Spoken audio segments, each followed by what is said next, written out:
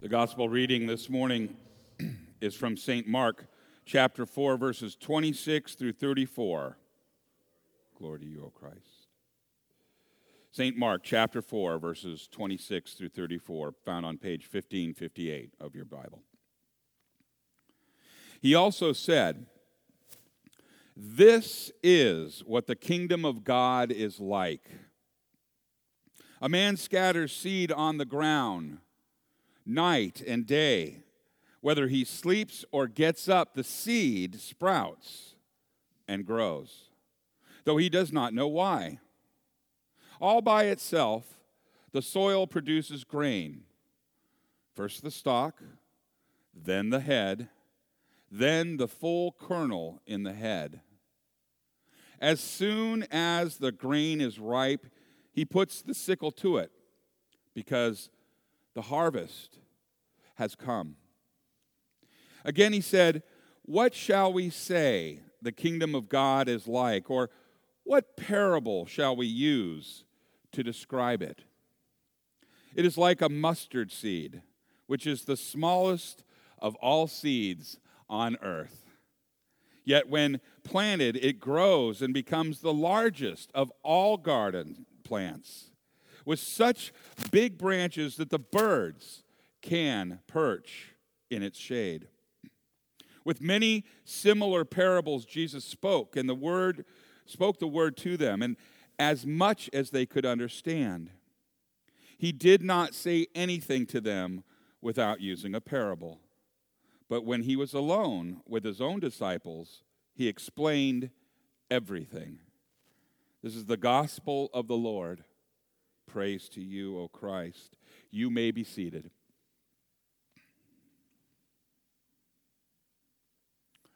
Please pray with me. May the words of my mouth and the meditation of all of our hearts be acceptable in thy sight, O Lord, our rock and our Redeemer. Amen. In the name of Jesus. I came across a funny little story that reminded me of someone in my life.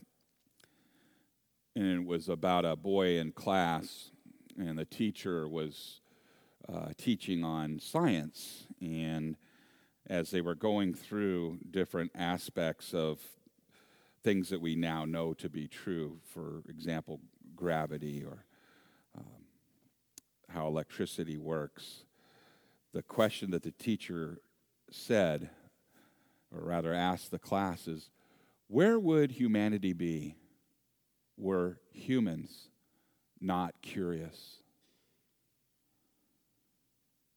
And this little boy in the back raises his hand, and he's called on, and he says, in the Garden of Eden?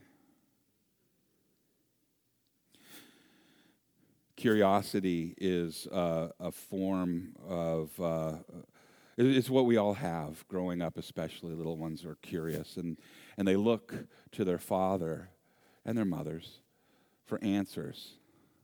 Do you remember that?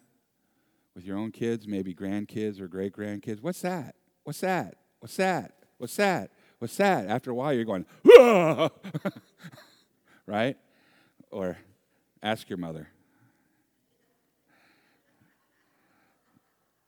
What's that? And the interesting thing about that is that for me personally, it was a model of the Heavenly Father, of His patience and His love. I said earlier to some of you, after being greeted with Happy Father's Day, not being a smart aleck, but really every day is Father's Day, our Father's Day. And every day is Mother's Day. You're, as women, mothers to those that are around you, and especially those that you bore. Every day is Father's Day to you gentlemen, whether the people you come alongside are your biological children or not. We have a role to play, and I'm starting to see how it expands outside of myself, that I come along people as a father might, to encourage them, to coach them. You need a father. I need a father. how else will you and I know, and how else will you and I grow? Take you back to when I was 16 years old and 1 month, September, somewhere around the 15th in 1986. I had the opportunity to have a lifelong friend, and he's still my friend, come and visit after he had moved to Colorado, and his parents had some business in the Bay Area. And so my friend John and I had the opportunity to go fill up my parents' car with gas and then come home for dinner. And so I'd had my license for a whole month. And so John and I take off quite slowly down Reimer Drive in Moraga, California, until we get around the corner and find out what a 1978 Chevy Impala with a very large 350 4-barrel carburetor on it will do. And it goes. And we got to the gas station just 3 miles away from our house, and much faster rate than we should have. We come home. On the way home, I said, "Hey, let's go see your house." And I make the turn that I'd made on my Schwinn bicycle many times, and I come up the hill, and, well, I kind of missed that turn, and I tried for it anyways, and I ended up taking my father's car kind of across the street, and I pulled the bumper off of my car, or off of my dad's car, with a parked car on one side, and I was so scared that I overcorrected and I floored it.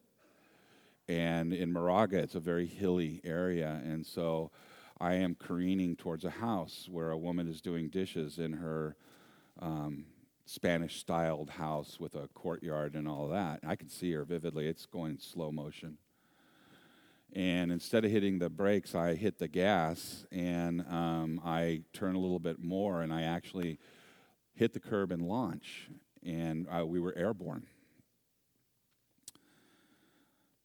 We hit a 1972, I know all these cars, Ford Galaxy 400, bought and paid for.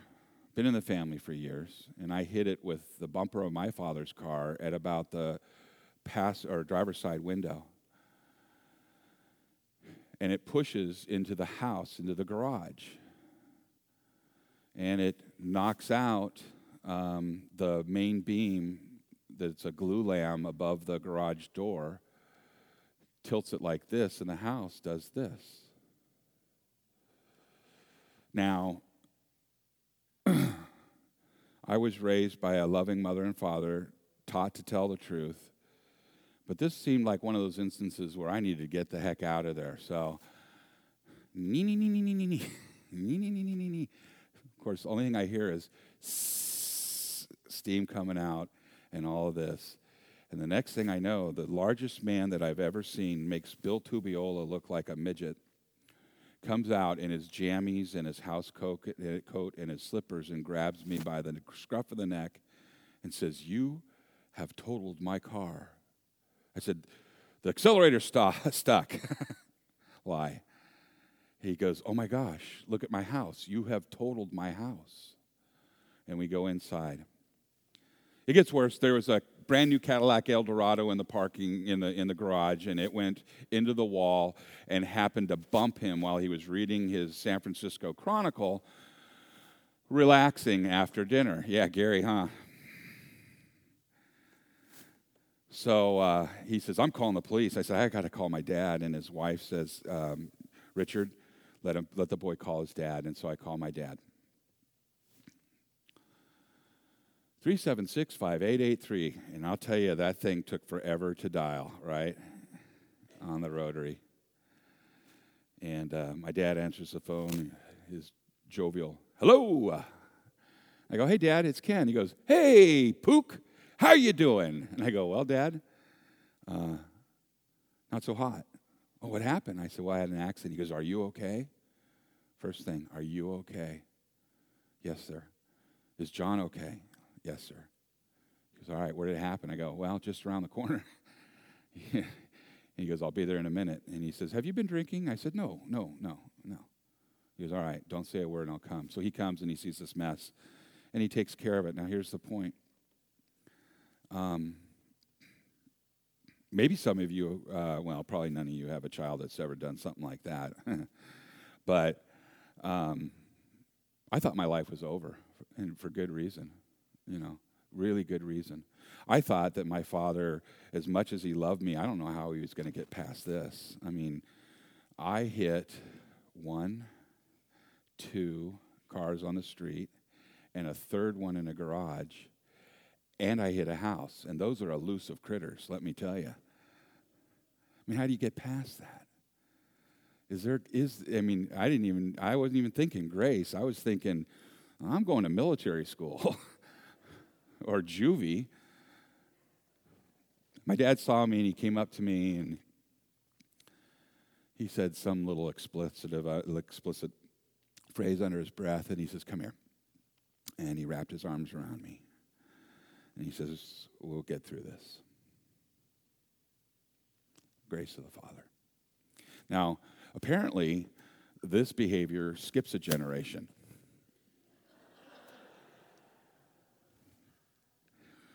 My point is that, and I found this out in preaching, that not everybody has an earthly father like I did. I was blessed. I really was. And so therefore, the idea that there's a heavenly Father that loves us was not lost on me. I'm like, yeah, it's like my dad. And you heard me say that, Abba, Father, Daddy. Some people think that's disrespectful. I think it's love. My father stood through me through a whole lot of other things down the road, too. He never gave up on me. He had scattered seed, as it were, as we read today. But he and my mother handed me over to the Lord early on. And this was what my father would do when he'd see me, and he'd just go. And were he here today and he were to see me as pastor, he'd just go, amen. He'd say amen.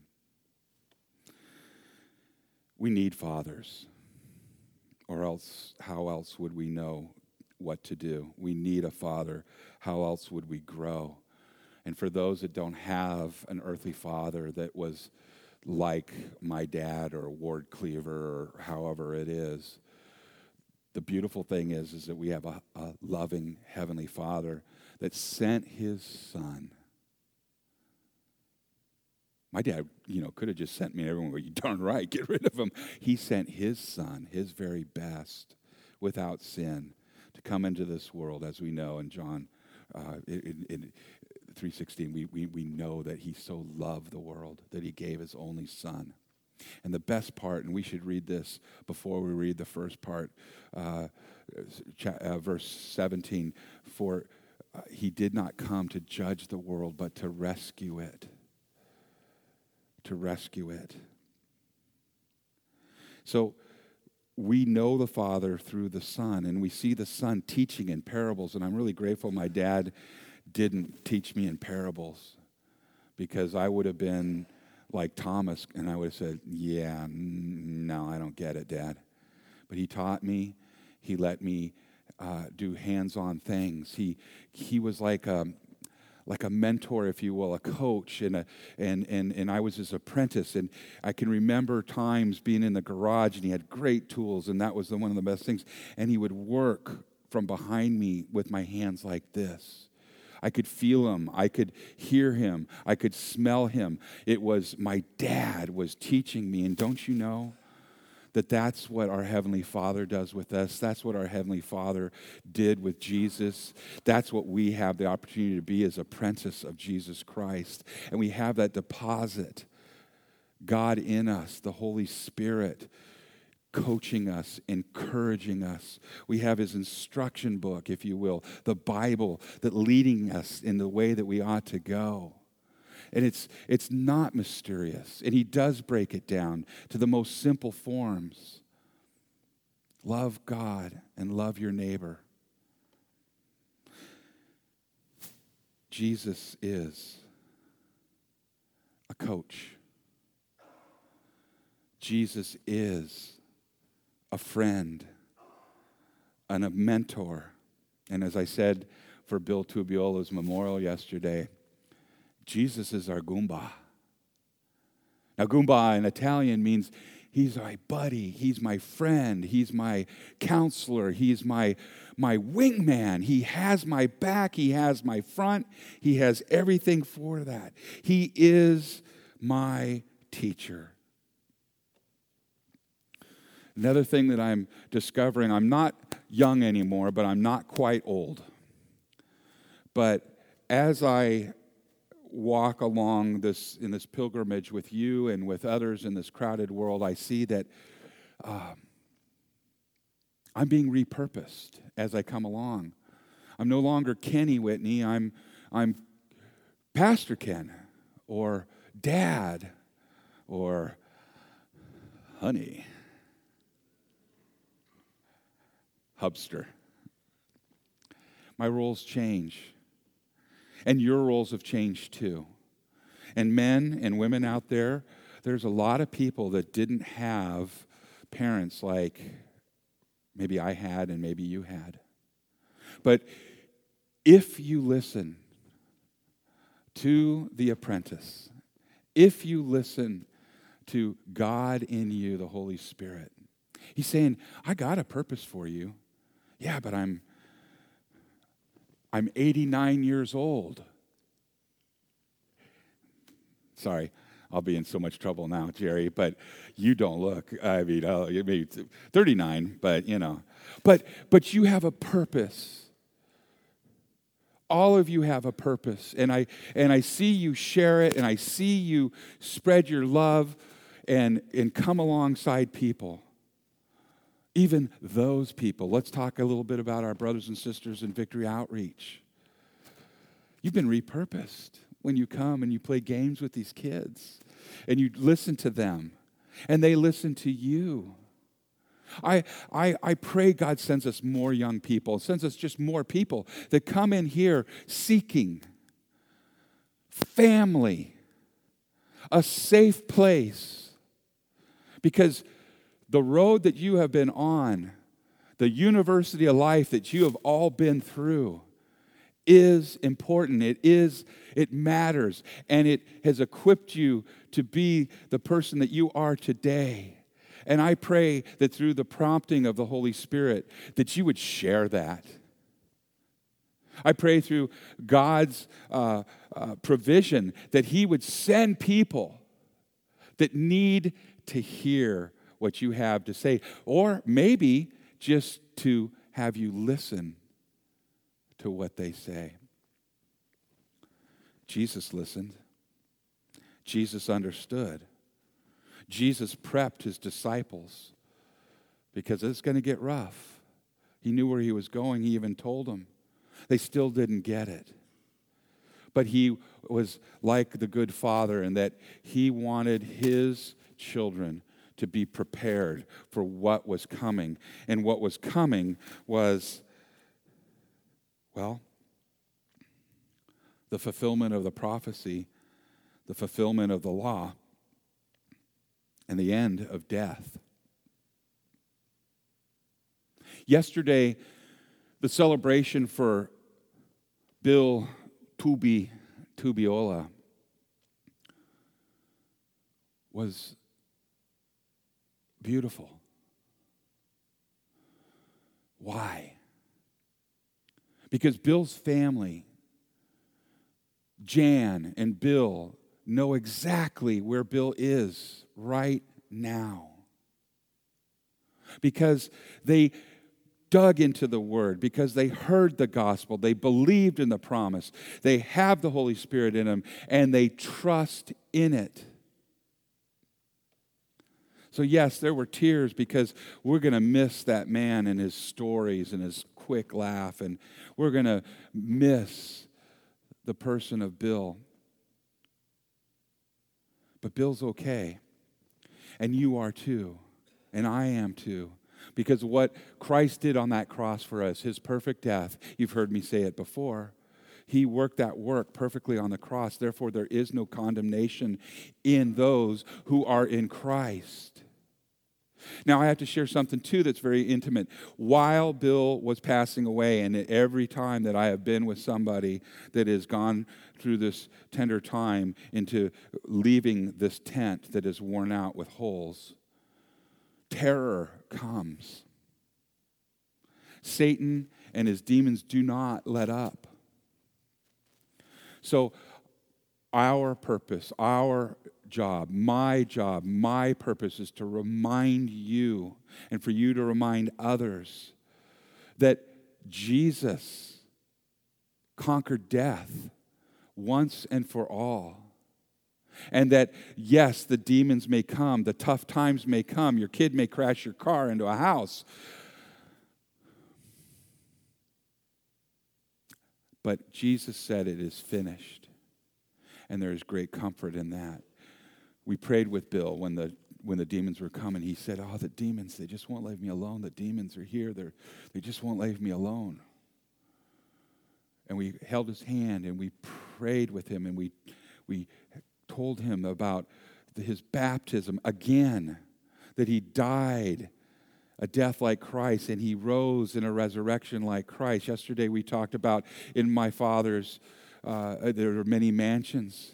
And I go there to prepare one for you. We reminded him of that. And not because of me and not because of anyone else, but because God is true to his word and is a good father. Bill was delivered from the terrors of that. And then he went on to say, oh, I think my mom, he says, she's going to be so happy. But before that, before he went into his coma, he says, you know what? When I get up there, I think I'm going to hide from my mom for a little bit. She might still be mad at me. But so glad. So this fear turned to joy. And that promise is to you and to me from a loving Father. Happy Father's Day in the name of Jesus. Amen.